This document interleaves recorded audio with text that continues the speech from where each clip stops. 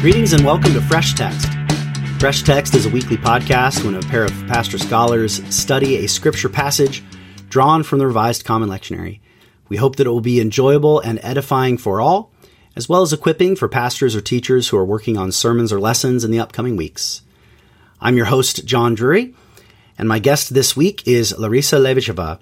Larisa is a scholar of the scriptures and a teacher of Bible at Wesley Seminary.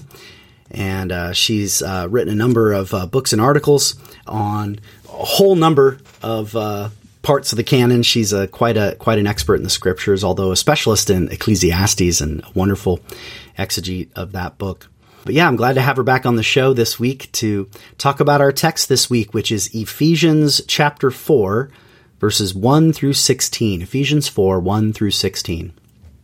Make sure to subscribe if you're not already, so you never miss an episode. And as you're listening, if you're enjoying the show, hit the share button on your podcast player app of choice to pass this show on so that others may benefit as well. And lastly, if you'd like to support the show, as well as receive some additional content, simply go to patreon.com/freshtext to become one of our patron saints. Thanks for listening, and enjoy this conversation with Larisa.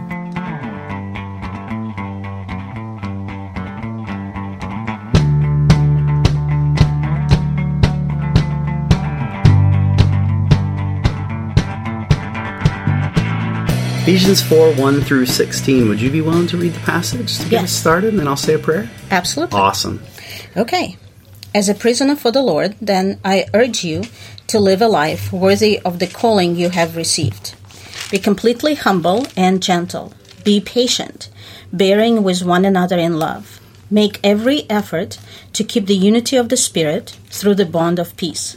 There is one body and one Spirit, just as you were called to one hope when you were called. One Lord, one faith, one baptism, one God and Father of all, who is over all and through all and in all. But to each one of us, grace has been given as Christ apportioned it. This is why it says, when he ascended on high, he took many captives and gave gifts to his people. What does he ascended mean, except that he also descended to the lower, earthly regions? He who descended is the very one who ascended higher than all the heavens in order to fill the whole universe.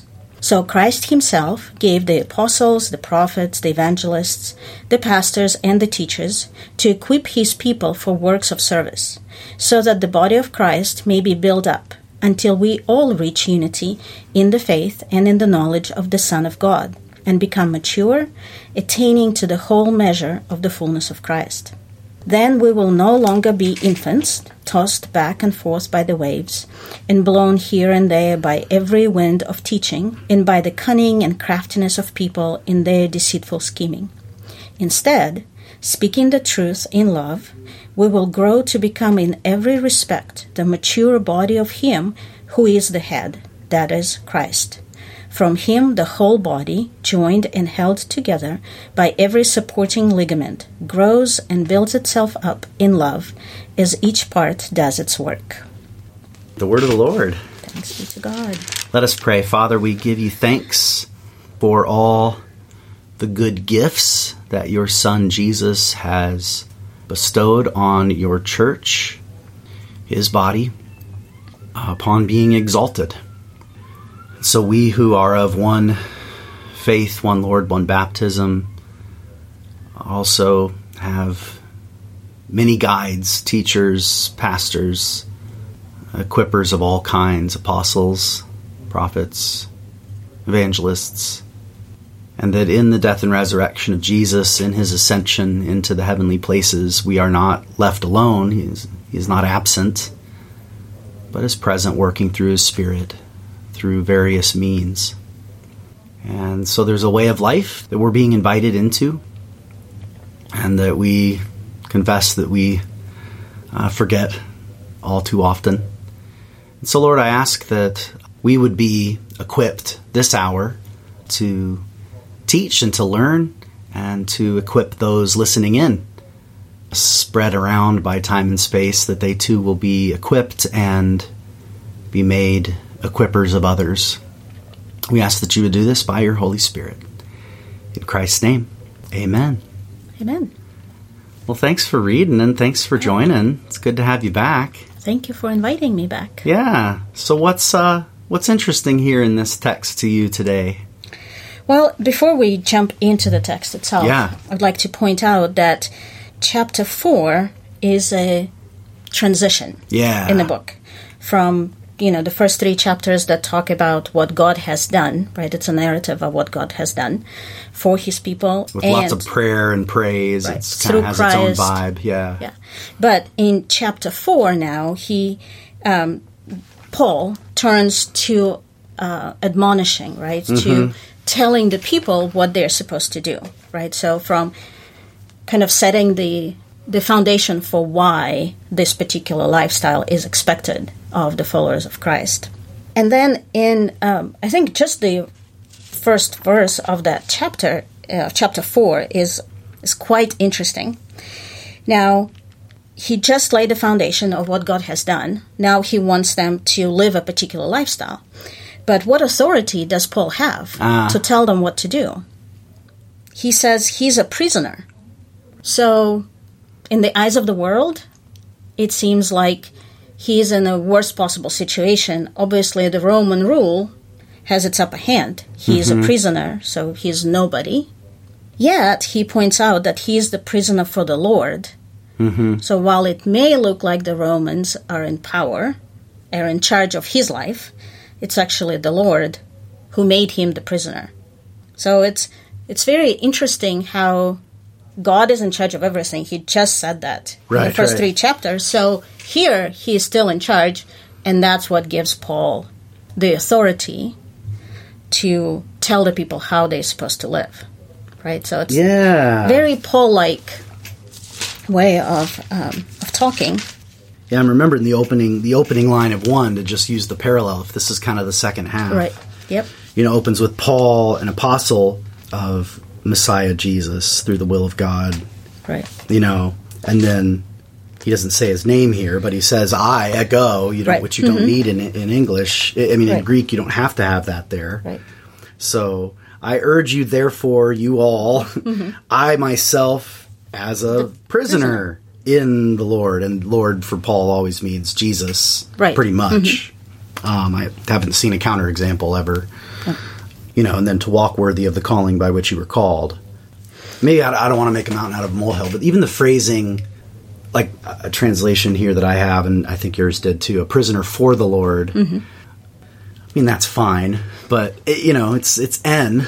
You know what I mean? Prisoner in the Lord, which means like the way when you exposited it, that it's actually by the Lord's will that he's here. He's been imprisoned by Christ, for Christ, in Christ. It's kind of all those things. In is kind of a magical preposition in Greek, right? Doesn't it? It kind of can do almost anything, really. Right, yes. Can mean with, by, through. That is so true. But it's just interesting to think, what does it mean to be a prisoner in the Lord?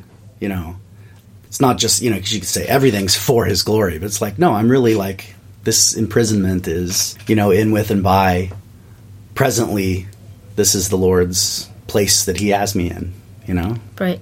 And also it's interesting to think about that the admonitions are given to Christians who live in the Roman world, who are under Roman rule. Yeah. So everything that happens because the Romans want it. And yet, is this really why it happens? Right? I see. So there is this countercultural, subversive message that Paul is sending that, yes, Romans are in power, that's why I'm in prison, but I'm actually in prison because of the Lord. So you should have the same type of attitude. Right? Yeah, so then that makes sense, some of these first virtues mentioned, right? With all humility and gentleness. Right. Those are themselves countercultural, right? To Roman glory and So bravado. Humility and gentleness is something that Romans would consider as the worst possible thing. Right? So why would you have those? But he exalts them to have those and to exhibit them, live with them in this culture is very profound. Yeah, I like you reminding us of him in prison, because there's always something risky when Christian leaders, preachers, professors tell other people to be humble. Because sometimes, they get the message, submit to me. Right. So to hear someone who is himself humble, or more specifically humiliated, lowly by his circumstances, lowliness, lowly-mindedness is maybe a possible translation, yeah? Because it's tapenophrosunes, right? So the nophrosunes has that kind of cognitive element, right? Or yes. Okay. Right. No, that's so lowly-minded. Right. Think of yourselves lower than... Right. But it's also an active verb, right? So you choose to think of yourself in this particular way. Yeah. It's not because others make you feel humble or humiliated. It's because you purposefully give up the power or the authority or the status that you may have. Right? So there's actually a lot of choice, personal choice involved in this type of behavior. Yeah, same with the next word then, too. Protetos, the meekness or gentleness. Yeah, this is an active virtue. This is not just passive fact. You choose to live this way. Yeah. And also, like, if we go to verse 4, Please, 1, back for a minute. The word there is what's translated as a live a life is actually peripateo, as you mentioned, to walk. Yeah. Right? So our English translations are already an interpretation of that Greek word. But what's interesting, this word is used throughout this epistle, as, Paul is talking about the way you walk in this life, right? Which is consistent with the way the verb to walk, halak in Hebrew or peripateia in Greek, is used in the Bible, right? Walking is always not just a movement from place A to place B, but it's the type of life you live as you walk. So walking with God, living a particular life. So he's calling the Ephesians to walk a life worthy of the calling they have received, right? So what is it? So if we look in the first 3 chapters where he talks about that, in chapter 2, verse 2, he says, in which you used to live or used to walk when you followed the ways of this world. And then in 4:17, for example, he'll say, so I tell you this and insist on it in the Lord, that you must no longer walk as the Gentiles do. Yeah. Right? But in 5:2, but walk in the ways of life, just as Christ loved us and gave himself. So, I mean, these are just a couple of places that I mentioned, but this whole idea of walking, so living a life means a daily exercise, right? Because, this is the ancient world. That's what they do. They walk. Whenever they need to get anywhere, they walk. As in... Yeah. Like in Deuteronomy, right? 6, where as you walk with your children, right?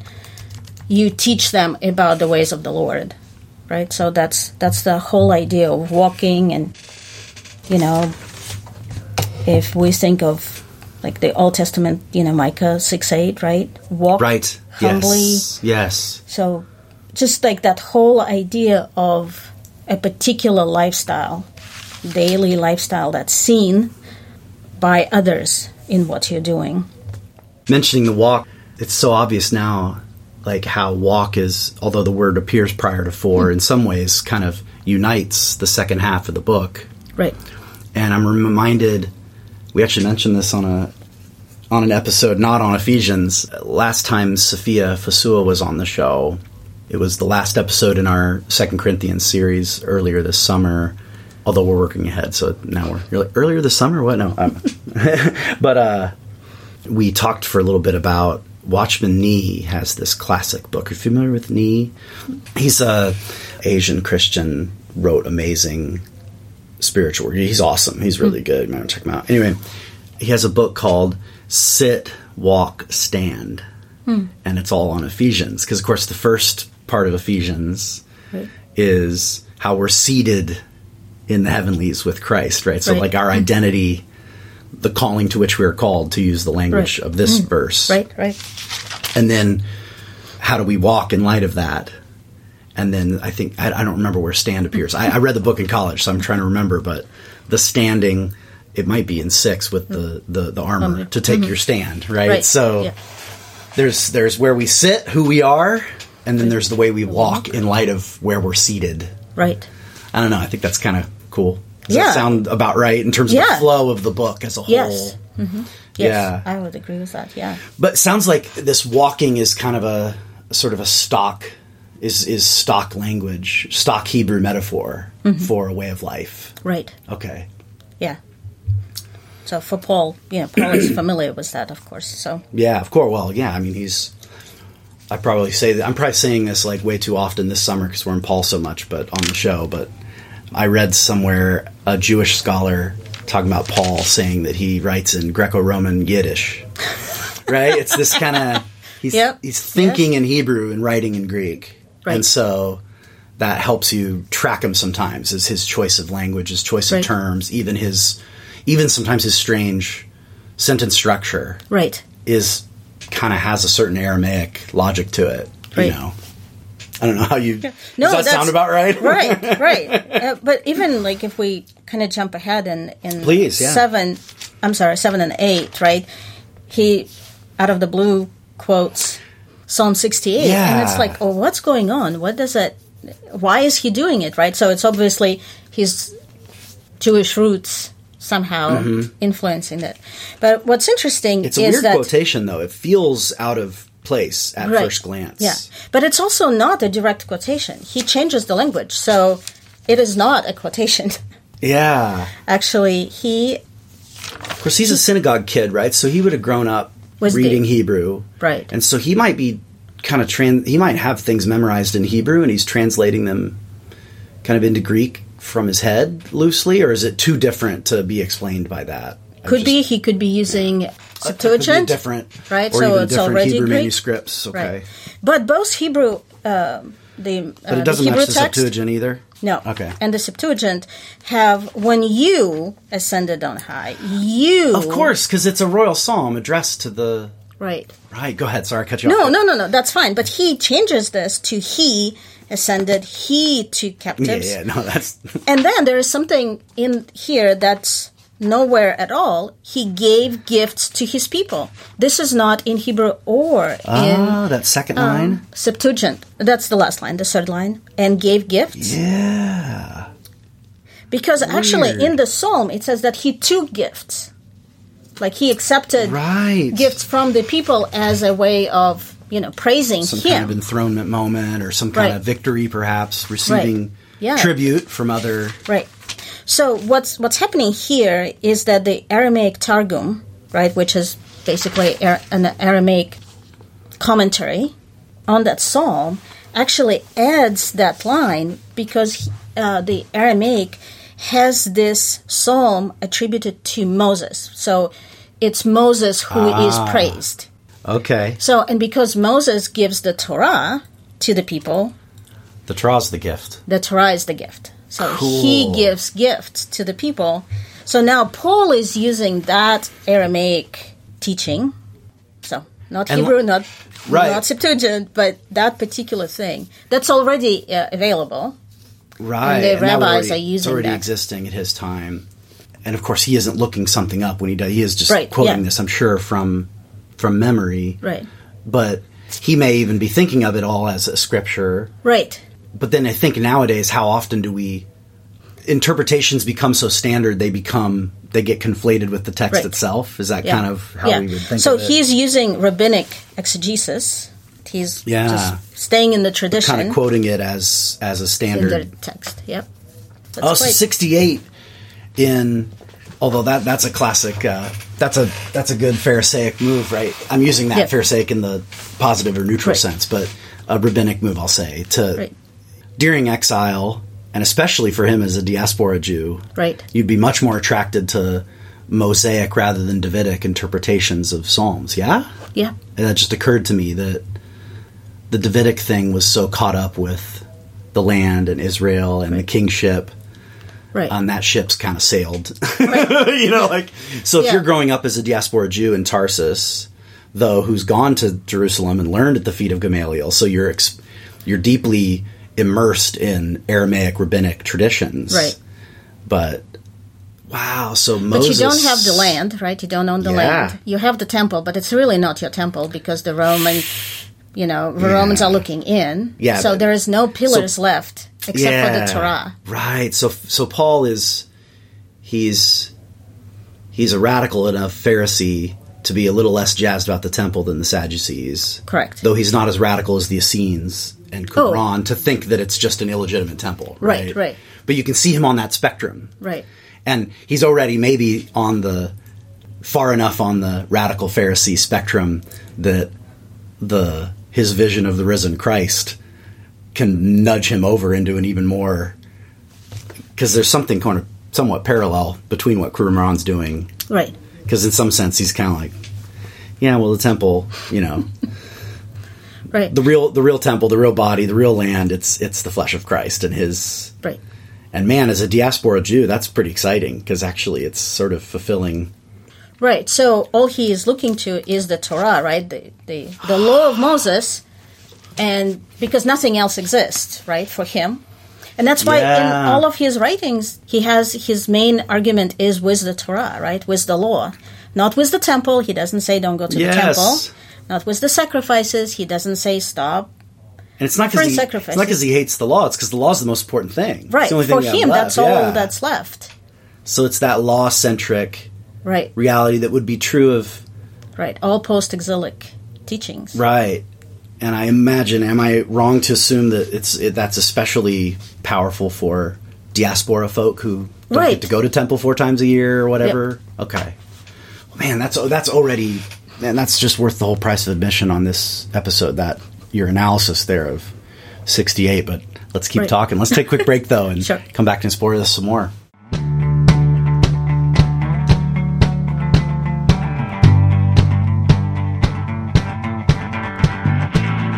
And we're back. Welcome back to Fresh Text. I'm here with our guest, Larisa Levicheva, and we're looking at Ephesians chapter 4, verses 1 through 6. So right before the break, we were looking at this expanded quotation from Psalm 68. Was there more you wanted to say about that, or do we want to look at his little exegesis of it there in the following 3 verses, which is super weird and awesome? Yes, we can go straight to into that. Okay, yeah. And even...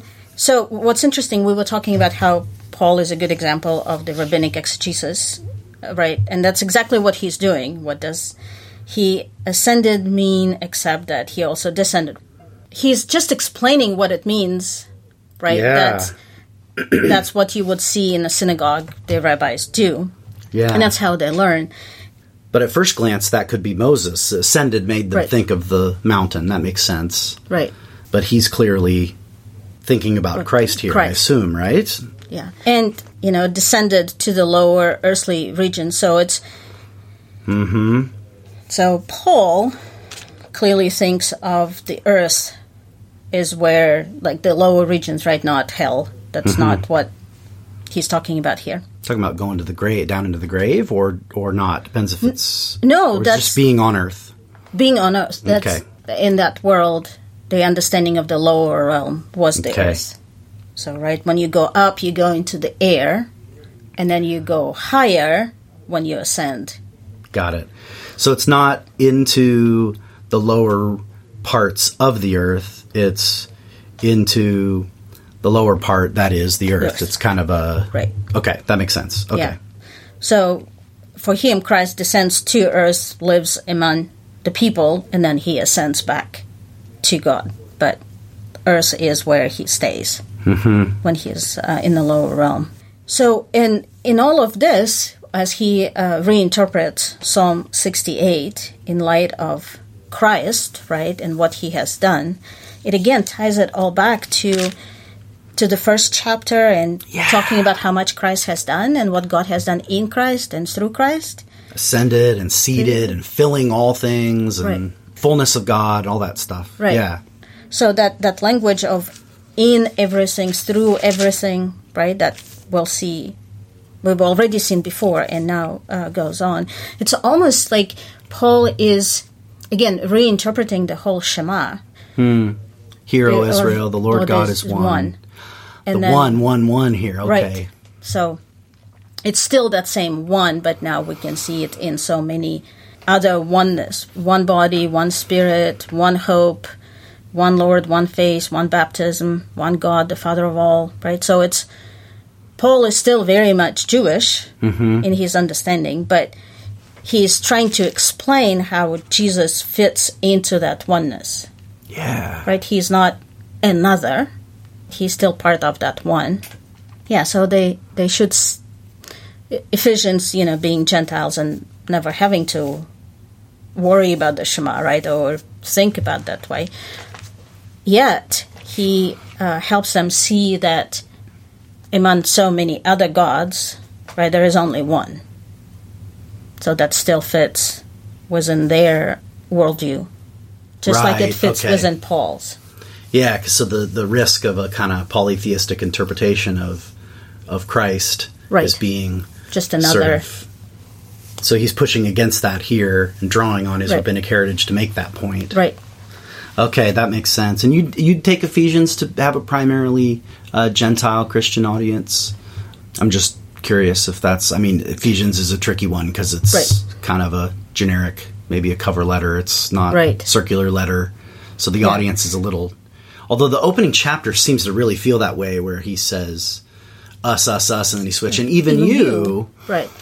Because, in 2:2 it says, in which you used to live when you followed the ways of this world, right, as Gentiles. Yeah, so it doesn't make any sense to... So when he's talking about the dividing wall and all that stuff, he's talking about a general truth. He's talking about, of course, a wall that might have been between him as a Jew and them, and all the apostles, early apostles. Right. Not necessarily addressing sort of Jewish-Gentile tensions within the churches, or is that on his mind as well? It's because it's different when we bump into those tensions in some of the other books, and so it's easy to read them into places like this. But well, I wonder historically how much the tensions are present and how severe they are, right? Because the way he talks, it always seems like they're still meeting in synagogues. Yeah, right. That feel where everybody comes and men and women are separated. Yeah, right. So it's still that very Jewish setup. Mm-hmm. Yet there are so many Gentiles in the community. So a lot of them, upon joining the way, they, in most cases, would have ended up just joining the synagogue as well, or often already were, perhaps God-fearers or what have you. Yeah. Okay. So the tensions are more a function of just their role in this emerging kind of party within the synagogue. Yeah. Rather than thinking of it as a church that has Jews and Gentiles in it, it might be more, at least historically accurate to think of it as a synagogue with Christians and non-Christians in it. Right. Is that... Yes, I would, yeah. Okay. Because, was Lydia, we know they're meeting by the river and then move to her house, right? So that's definitely a different location.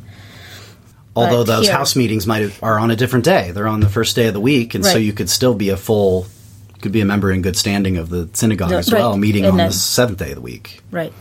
Okay. Or going to both. Right, exactly, yeah. Right, and not seeing that as of any... This is like your midweek service or your Bible study. Right. Yeah. You being who you are now completely because you're following Christ. Yeah, like a good upstanding Presbyterian who's like slumming it with the charismatics on Sunday night, right? I mean, that's an anachronism, but it's an analogy that is at least somewhat illuminating, I would hope, that these aren't sort of separate institutions.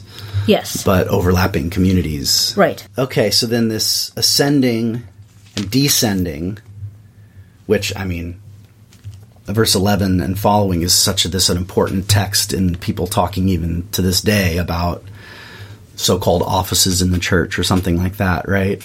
But it's right here bound up with this very mysterious rabbinic exegesis of the psalm that already had a Mosaic reading, which I didn't know about. Thank you. That's very helpful. So then the shift over to a messianic reading, a Christ reading, is actually a pretty easy move once you believe in the resurrection of Jesus. It's like, oh, okay, well, he's the one who descended and ascended and then distribute these gifts, but it's not just the gifts of the law, it's now the gifts of these, and I assume because it's the same verb, give, in 11, the images of him upon his resurrection, exaltation.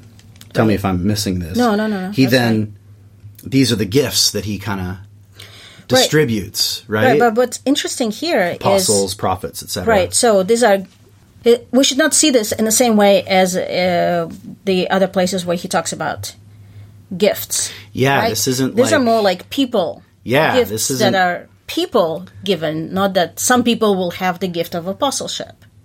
Yeah, no, these aren't concepts. Yeah. Right, so these are people who are already in the church, most likely. It's a completely different term, right? Charismata is a different word than here is being used as adoken. This is didomi. Right. So it's that's helpful to, those are giftings. Right.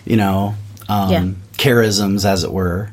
Similar root word, not identical, but also... These are donations. These are, I just want to use a different English word to highlight. Yeah, so it's like he gave gifts to his people, right? In verse 8, right? Yep. Adoken domata, Psalm 68. So these are the gifts that he gave to his people. Apostles, prophets, right? People. Apostles, prophets, evangelists, pastor teachers. Right. Just a side note. Verses 17 through 16 is just one sentence in Greek. It has 124 words. Oh, my heavens, that's a long one. 124 words. Which makes sense, though, because verse 7 is already establishing that. Right. Right? Given to each. Grace was given to each according to the measure of the donation of the Messiah. Right. So that's almost quasi-thesis statement up at the top, right? So after all this oneness talk, there is this differentiation with the community, and then he provides his text and then exegetes it. Right. Wow, that is a monster sentence. You're right. It just flows. I get so used to that with Paul that I kind of didn't even notice how stinking long it was. And in English, it's too long, so we break it into several. But it's all talking about, equipping his people for works of service, so that the body of Christ may be built up until we reach unity, right? So that whole, until 16, the whole passage that's what it means, right? This is how we do it. Yeah. So it's kind of the means by which the oneness that is achieved. Yeah. So in some sense, the oneness is already a reality in the heavenlies. That's what we already learned in the first half. Right. Right? Yes. The wall's been broken down. Right. So, in accordance from the perspective of the head, the kafala, from the head, we're one already. But obviously, we're not actually walking that way. Right. Hence the need for gentleness, humility, etc. Right. So what are the means by which that oneness unity is achieved. Yeah, is achieved in the body, as it were. Right. So it's all about, again, going back to verse 1 in chapter 4, right? To live a life worthy of the calling, right? So that the calling, that is the unity, right? So again, going back to the first 3 chapters, and Paul is tying it all together. So the calling you have received is the calling that's given to the community, right? You is plural, right? Of course, which English doesn't help us see. Yeah. Y'all. Just had Matt Leroy on last week, and I was using y'all, and he was liking that.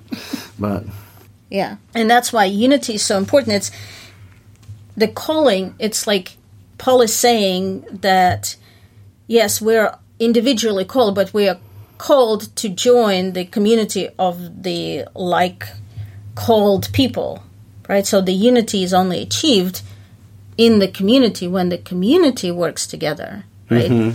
So one head, one body. So one spirit, just as also so you were called, right, in one hope of so it's the calling of yours. I mean, he just keeps saying it over and over and over. He's calling 4 times in those opening 4 verses? Yep. Did I count that right? 4? Yeah. Okay. Oh, yeah, I think so, at least. Yeah. Worthy of the calling to which you're called, 1, and then call language comes back in verse 4, and it's doubled again there. Yep. Yeah, it's one calling into one body, powered by one Spirit, under one Lord, signified by one baptism. I mean, in some sense, all those ones are built around that calling, that singular calling, that's into oneness, from oneness. Okay, yeah. So then, just the last little question before the break. So how is it that these apostles, prophets, evangelists, pastors, teachers, how is it that they are generative of unity? You know, and maybe it's just my modern mind thinking, aren't people who think that they're those things, aren't they usually what's causing our divisions? But, you know, I mean, what's the kind of vision of service, of leadership, of equipping that he has in mind here? What's kind of the logic of the passage? How are those unifying agents of Christ? What do you think he's envisioning here? Yeah, I think he sees these people working for the sake of others, right? So they're not doing it for their own sake. And because they are gifts to the community is actually using them. Does it make sense? Yeah. So it's not like they step up, like, well, I'm the apostle, so I'm going to do this. Right. It's, well, because you are the apostle, we need you to do this for us. Mm-hmm. Right? So it's always at the service, so it's really, you know, right now, what we would say, you know, servant leadership. Mm-hmm. I'm not sure if he sees them as leaders. Yeah, like that's not the word here. Yeah, they're not leaders. And the word ministry is not used here either, is it? No, just works of service. So, Right. Where's that works of service? 12. Yeah. But even there, it seems as though they're equipping all the saints for the works of service. It's not their works of service to the saints. Right. They're equipping the saints to perform the works of service. Right? Or am I misreading the grammar? No. That's exactly right. And they are doing it until we all reach unity in the faith and knowledge, become mature. So the measure and stature of the fullness of Christ, which is great body language, because he's saying we're the body of Christ, and it's almost like, you know, the head is fully exalted and ready. It's like this big head on a tiny body that needs to grow up. You know what I mean? Like it's not, we're not there yet. We're not fully mature. We're still a little awkward, as it were, right? And, you know, being an apostle himself and always claiming his status as the apostle, he, in this, seems to say that I humble myself to serve you. Yep. So that you will be mature, rather than look at me, I'm already mature, or as an apostle, I'm better than you. Well, before time slips away, I know I was saying that was my last question before the break, but let me ask one more. Sure. Do you have any thoughts on, again, apostle concept, relatively clear in Paul's letters, but the language of prophet and evangelist, and to a lesser extent, even pastor and teacher, well, what does he mean by these terms? You know, it's so tempting to read into those back in anachronistic notions, you know, modern day notions of prophecy or evangelism, right? Those aren't really the words, but even later Christian history, that evangelist means the writers of the Gospels. I don't think that's what he's talking about either, right? So what do these words mean? Well, I wonder, you know, what do you think? Was the evangelists, it's those who bring the good news, right? And that, I wonder if he's thinking of Isaiah, right? Oh. What is it? How beautiful are the feet of those who bring good news, Right, and the good news about what God has done, right? Mm-hmm. So I wonder if he is using them, prophets, he must be thinking back to the Torah and to the rest, of the Tanakh, right? To the writings and the prophets. So basically telling the people that everybody has its place, there is a purpose in what they're doing, but everything points to the same direction, right? So thinking about the way we understand prophets now as opposed to how he understands it, I think there is a very big difference. Yeah. So, and I don't think we should be inputting our understanding of prophets now into what he thinks. I think he really looks back at his scriptures and the prophets there. So he'd be inclined to think of Christ as the Messiah in some sense, in almost kind of a weird and fun kind of backwards time frame, as the giver of the prophets and the good news bringers, even that preceded Christ. Right, but who pointed to him. That's right. So it's because all of these characters it's because apostles, prophets, evangelists, and shepherd teachers, it's because of their pointing, whether through the script, whether these are past or present persons. Right. It's they're pointing to the one Lord, Jesus. Right. And now I'm having more clarity on your earlier answer. That's exactly how they foster that unity. Right. It's not that they unify things through themselves. They unify through directing our attention constantly to Christ. Right. Is that okay? And even with pastors, I wonder, again, we can only wonder, right? Is he thinking about Christ calling himself, I'm the good shepherd, right? I'm a pastor, as we would say. But then going back to Ezekiel 34 and 35, right, where the leaders were bad shepherds. Right. And God says, but I will be your good shepherd. And now Christ comes and says, I am. Right? So they know immediately what he means then. Now Paul is kind of looking back, using the same metaphor. Now the good leaders, like how God intended them to be, the good pastors of the flock. So it sounds like you're disinclined. Sorry, I cut you off, but... No, I'm just saying, like, the way I see it, Paul can only function in the worldview that he's familiar with. Yeah. Right? And his worldview is the Jewish worldview. It's the Torah, it's the prophets, it's the Psalms. Right. This is how he operates. So would you'd be disinclined to see these as sort of distinct offices within the church, these 4 to 5 terms here? This is much more... what I'm hearing is a more... I'll use a term, and you can ignore the term. It's a placeholder. A sort of covenant history or salvation history kind of take on verse 11. Is that what I'm kind of hearing you say? It's a little less of a... Like, when this text would have been read in Ephesus or Colossae or Laodicea or wherever it had been passed around, you're not imagining people would read this letter in, say, a house church like Lydia's, and they'd look around, oh, yeah, there's a prophet. Jim, he's a prophet, and Jerry, he's a evangelist, and, Susie, she's a shepherd. They wouldn't think of them that way. This is more these would be kind of just overlapping terms to describe the way that God works, both in the past and in the present. Right. And obviously, apostles has a clear meaning, but these other terms are a little vaguer, and I'm trying to...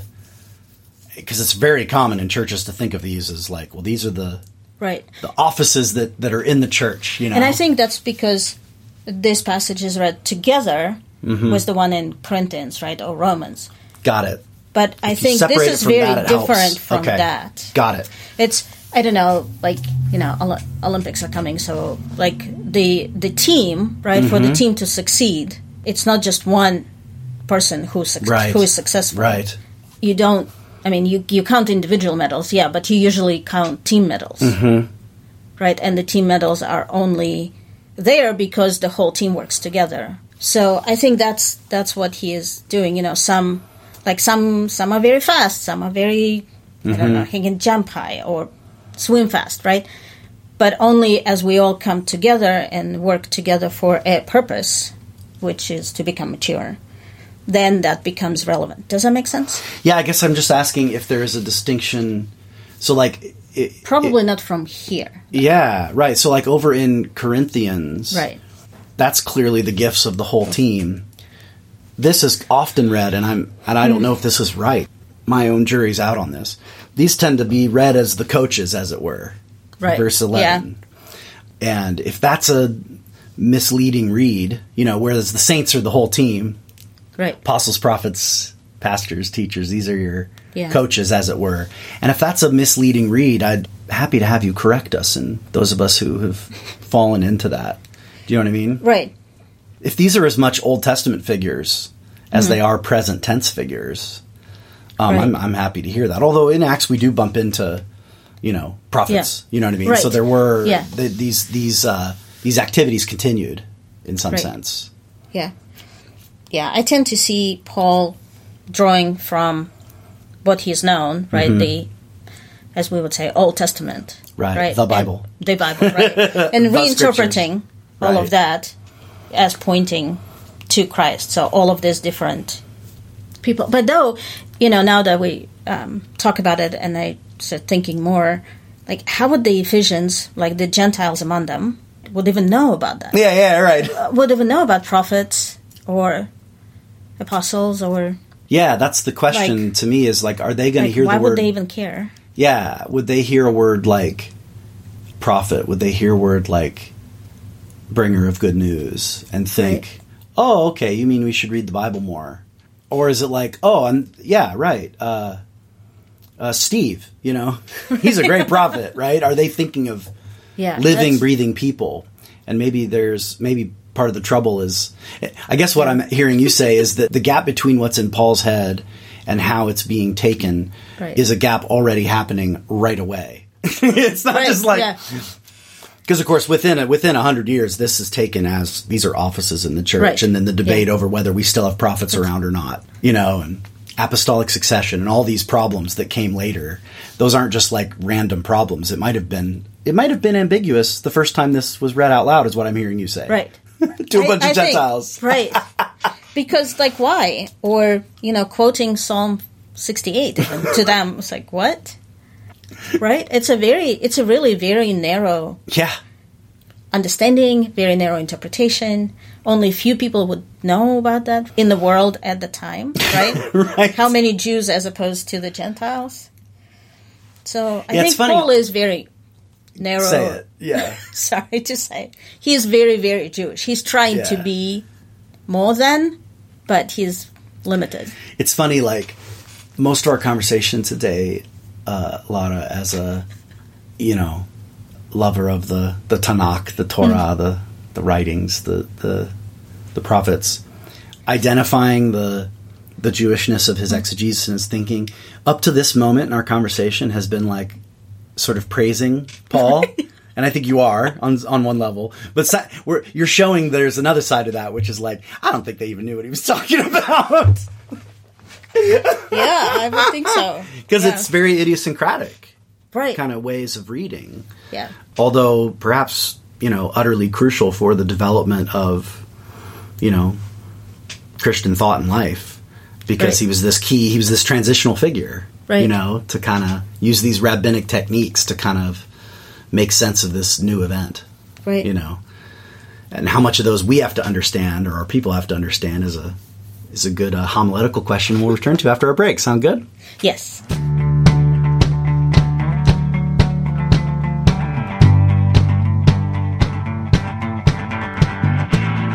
And we're back. Welcome back to Fresh Text. I'm here with Larisa Levicheva, and we're looking at Ephesians chapter 4, verses 1 through 6. Let me just read the text fresh time, just to get it in our ears again, and for our audience to hear it again, especially if you're listening in the car or on a walk or doing dishes. You might have lost track of some of the flow. So let me read it, and then we'll explore some sermon starters and offer some advice. So Paul says, I, therefore, a prisoner of the Lord, urge you to walk in a manner worthy of the calling to which you have been called, with all humility and gentleness, with patience, bearing with one another in love, eager to maintain the unity of the Spirit in the bond of peace. There is one body and one Spirit, just as you were called to one hope that belongs to your call. One Lord, one faith, one baptism, one God and Father of all, who is over all and through all and in all. But grace was donated to each one of us according to the measure of Christ's donation. Therefore it says, when he ascended on high, he led a host of captives, and he donated donations to humans. Now, in saying he ascended, what does it mean but that he had also descended into the lower regions, the earth? He who descended is the one who also ascended far above all the heavenlies, that he might fill all things. And he donated the apostles, the prophets, the evangelists, the shepherds and teachers to equip for the equipping of the saints unto the work of service, for the building up of the body of the Messiah, until we all attain to the unity of the faith and the knowledge of the Son of God, to mature humanity to the measure of the stature and the fullness of the Messiah, so that we may no longer be children tossed to and fro by the waves and carried about by every wind of doctrine, by human cunning, by craftiness and deceitful schemes. Rather, speaking the truth in love, we are to grow up in every way into him who is the head, into Messiah, from whom the whole body, joined and held together by every joint with which it is equipped, when each part is working properly, makes the body grow so that it builds itself up in love. Word of God for the people of God. Yeah, thanks be to God. Yes, let's explore some sermon starters. What, if you were being asked to preach or teach on this, or offering advice to those who were, obviously we've given some content, but what would be an entry point in ongoing preparation on a text like this? Yeah, I think, if we look at the beginning of the chapter, right before verse 7, 1-6, where it talks about what that calling is, right? Be completely humble, gentle, be patient, and all that. I think this is something that we often hear as an admonition for every one of us to do and be gentle, be humble. But the admonition is given to the body, to the community. How do we do that as a community? Yeah. And, make every effort to keep the unity of the Spirit. The unity comes from the Spirit. We're not, right. We're not called to make the unity.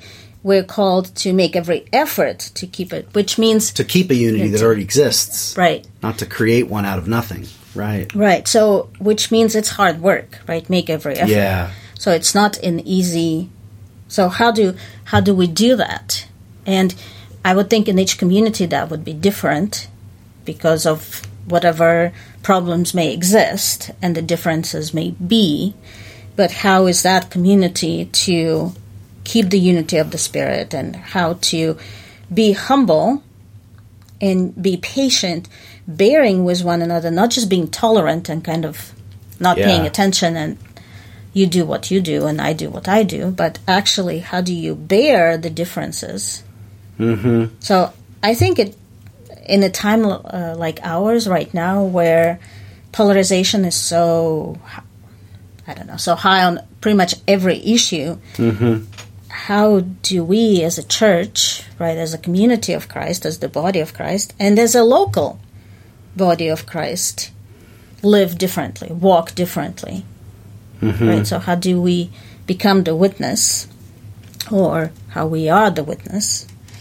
So I think it's a very challenging text, and I think to preach on it and to offer ways of doing it will require a lot of preparation on the part of the preachers. But the hope is that they know their community. Yeah. Right? So. Yeah, equipping the saints. Right. But then, you're actually doing that. I mean, in some ways, the second half is describing the task that's given to every shepherd in our time. Right. And then the community can see how you are a gift to the community if you, lead and shepherd and, pastor in this way. But I also find it very interesting, and that's a different idea altogether, where in 14 he says, then we will no longer be infants. So is he saying that they are infants? Right? Because they are tossed back and forth by the waves and blown here and there by every wind of teaching? At least he's humble enough to include himself in the we, but nevertheless, Right. So, like taking the temperature of the community that we are part of. So where are we? Are we in this, maturation process? Are we still an infant because we exhibit this? Yeah, milk but not on meat yet. Right. Or are we actually past this tossing and turning and every teaching that comes in, or whatever we see on social media or whatever we see on TV, right? How does that affect us? Or are we past that and actually living as mature body? Yeah, boys, going with that second one, I could see how the scriptural reference to verse 11 could be very relevant to this question of the kind of swept away by every doctrine. Right. It's possible that Paul, well, whatever Paul's thinking, I don't know. It's possible that the Spirit now is inviting us through this text, through these words of Paul, to not actually say, okay, who's my apostle, who's my prophet now, right, but to say, if I don't want to just be swept away with everything, to draw back to the original apostles, right, and then through them to the prophets, to Isaiah, to Jeremiah, to the first prophet, Moses, to take these as our teachers in some sense. Right, yeah. So you say that maybe they might have missed that even the first time it was read. And Paul crossed his fingers that the Jews in the room would help the Gentiles make sense of it.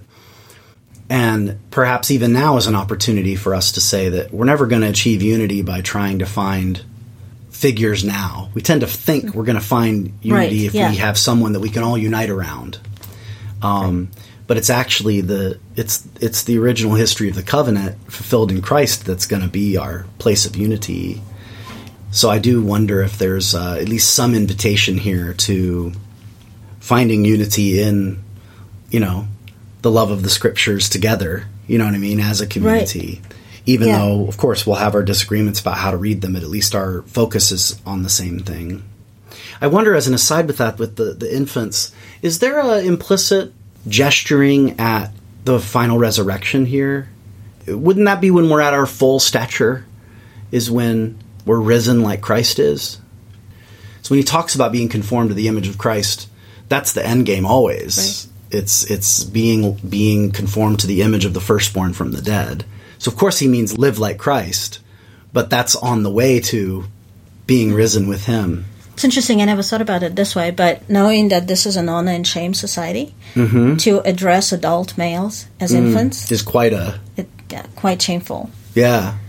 So you should be mature, right? Oh, everybody thinks of themselves as mature already, as an adult male. So I wonder if this is where Paul is Greek, so to speak, right? And using the rhetoric that he's so good at. Yes. As to... Hey, you guys are acting like infants. Right. Speaking to, let us not, right, all of us. Right. Softens it a little. Right. But remember who you are and who you want to be. So let me appeal to your sense of worth and value and honor. Yeah. So it's honorable to be mature, right? Because it's dishonorable to behave as an infant. And this is why then the humility is so strange, because you would think being lowly and meek would be attributes of children that you're expecting out of children. And so he's kind of playing a game with them in a way by saying, okay, you may be exalted and mature in worldly Gentile standards, but actually you need to go down, become meek and lowly in order to actually become truly mature. Is that the logic of the rhetoric, you think? Okay. Yeah, I would. Oh, man. That's never thought about resurrection in this. Sorry. Yeah, no, I don't. I never thought of it before either. It's just it's on almost every page of Paul, so when it's not explicit, I wonder, I don't think that's the main thing. It's just sometimes when he talks about the body of Christ, it has this apocalyptic, eschatological sense also. Not instead of now, but the full, it seems like the full stature of Christ doesn't come until the end in us, right? Yeah. But maybe it does. I don't know.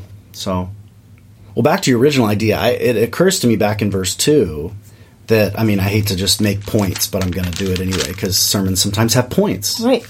You got a natural triplet here. Yep. With all lowliness and meekness, and I'm saying that because these are almost identical words to what appears in Matthew 11, right? Because I'm meek and lowly of heart. This is lowly-minded and meek. Right. So to spend a little time on those concepts. Because in some ways, verse 3, the making every effort to keep the unity, well, he's already told us 3 key ways of doing that. And then in each, then you talk about, like you said, that's that contextual awareness, that congregational exegesis that says, okay, what's that going to look like here in our relationships with each others and with the world? But you could spend some time on lowliness and meekness in the first, and then a second point is with, macrothumias, right? With patience, which is long fusedness, right? Having a longer fuse, right? Which talk about, that's a social media rule, right? It's like you read a thing, it ticks you off, put it down, think for a minute. Do I really want to respond to this? Is it really going to help? You know? Or an email, where you... Like, I've started to have a practice where if I feel the tiger kind of rising up, like, I go over to my notes program and write the email there. Not in the email, so that I can't just get to the end and press send. It's like it's a separate step to cut and paste it back.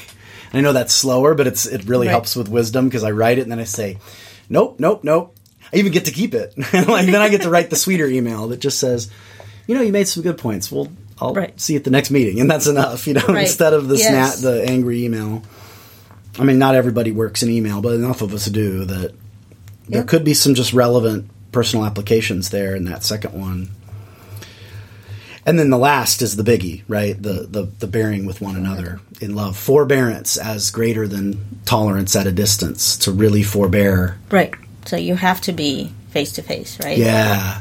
We're really carrying each other in our difference, because forbearance is something that's often used in the New Testament, from what I understand, even with things that we might judge as sinful, right? It's not just, it's a little different than forgiveness. Like tolerance might, now I'm going to do a little analysis, but like tolerance might imply a kind of, well, you do you, I'll do me, don't worry about it, on one side. Forgiveness is saying you are in the wrong, and I'm forgiving you. And forbearance is kind of in the middle there, where it's like, well, maybe you're in the wrong, maybe you're not, but clearly there's something's off between us, and we're going to stick it out anyway, right? And you have to have forbearance for forgiveness to become reconciliation. Because again, I can actually, in some sense, forgive at a distance too. Right. So I can say I forgive you, but there's no reconciliation without forbearance, which means I continue to be committed to our relationship even when there's some hurt there. Right. Unless I'm misinterpreting, push back if I am. No, that's correct. I feel like there's a real just natural 3-point sermon in 2 with some sideways glance to the rest of the material to fill it out. But. Yeah, and this forbearance also means that we don't need to become one, right? Like as in similar for us to... Because we already are one. That's the beautiful thing. Right. Like you said, right? We don't have to become similar. We can still be different. Yeah, that's right. But learning how to live in love with this difference. So it's hard work. Yeah, because then forbearance runs between the extremes of a kind of enmeshment where we have to have all the same talking points, and which usually ends up being a fake, kind of false unity, surface unity.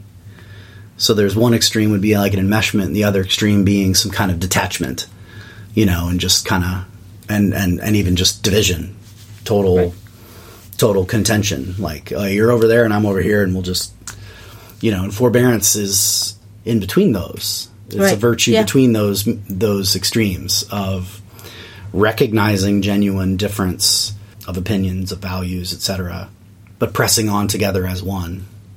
I really like remembering that the verb in 3 is keep, that we're keeping a unity that already exists, though also seeking to attain the fullness of unity, in the full stature of... Right, there's always a high goal, right? Yeah. You've never achieved. Yeah. You can always get better.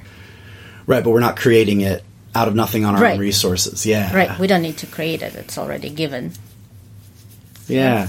Hey, before we wrap up today, Lara, would you just have any, and I think I've maybe asked you this before, but it won't hurt, any just general tips about preaching and teaching on Paul in general, or Ephesians in particular, just for our listeners to hear, any pet peeves or suggestions or, things that seem to work? Like when you think about sermons you've heard on Paul in general or Ephesians in particular, what are some of the features of like what seemed to work versus like when it just doesn't land? Do you know what I mean? Sorry, I'm kind of putting you on the spot with that general question, but right. I think that's my general pet peeve when people read the Bible as if it was written today by a modern, author looking at the life today, which is true. That's why it's an inspired word of God and it's applicable. But we do need to realize that it's very culturally bound, and we do need to understand the culture. So when we read Paul and forget that he is very, very Jewish and is thinking and writing as a, rabbi, we tend to interpret him differently, right? As we were just talking. He's using Psalm 68 in a particular way because that's how it's been used. And, he's reinterpreting it in light of Christ because of a particular history, right, and culture. And another pet peeve, especially with Paul for me, is that sometimes people tend to put Paul above Jesus. right. Yeah. This is what Paul says, kind of forgetting that Paul Which Paul wouldn't even agree with that. Right. He says Jesus is the one. Yeah. Right. So he doesn't say one apostle at the end of this list. Right. There's lots of apostles, plural. Right. So, one Lord Jesus. Helping people see how Paul is actually promoting Jesus, right, rather than promoting himself. And that comes out in even his first one, the meek and lowly. I mean, that even if he doesn't know the reference in Matthew 11, that Christ himself says, I am meek and lowly, right? So Christ is where we get the image of what this looks like. Right. So how much of what we find in Paul is actually coming from the Gospels? Mm-hmm. So, but, reading good commentaries is always very, very helpful. Yes. Well, sorry to call it pet peeves. Pet peeves have a way of revealing values and positive values, which is what you gave us. So pay attention to that, the cultural boundedness, and then also keep the main thing, that Christ-centered way of thinking, which Paul himself embodies. We ironically undermine when we turn him into the one apostle. Right. Yeah. And then also remember that Paul's point of view is only one among many. He just happened to write the most. Right. But we do have, others, Peter and James, and so... And Peter himself even has a discussion of shepherding. Right. Which would be that'd be another project. If anyone's listening in and they're hoping to teach or preach on this text soon and you didn't hear anything here you want to run with, at least as a teaching exercise, hopefully there's been good content that you could use as background. But that would be a fun comparison, is read 1 Peter 5 and compare it with 4 here and see if maybe you get some insights. Right. And then you're actually giving more of the whole witness of Scripture. Right. Yeah. And of course, both of them have Ezekiel in the back of the mind, maybe Psalm 23 too, and Psalm 77 too. Led them like a flock. Right. Yeah. Yeah, God's the shepherd. Right. Well, thanks so much, Larisa. I always have a blast studying the Scriptures with you. Well, thank you. Yeah. I'll say, thanks to all our listeners, as always. Appreciate you chiming in and listening and getting the word out about the show. Thanks to Todd and Eric for their production work. Can't imagine doing this without you. Thanks to Tom Adamson for donating the theme music, and a special thanks to our patron saints who support the show. If you want to look into find ways to support the show and get some extra content, go to patreon.com/freshtext, and you can check that out. And with that said, we say have a good preach and a great week. Bye-bye. Goodbye.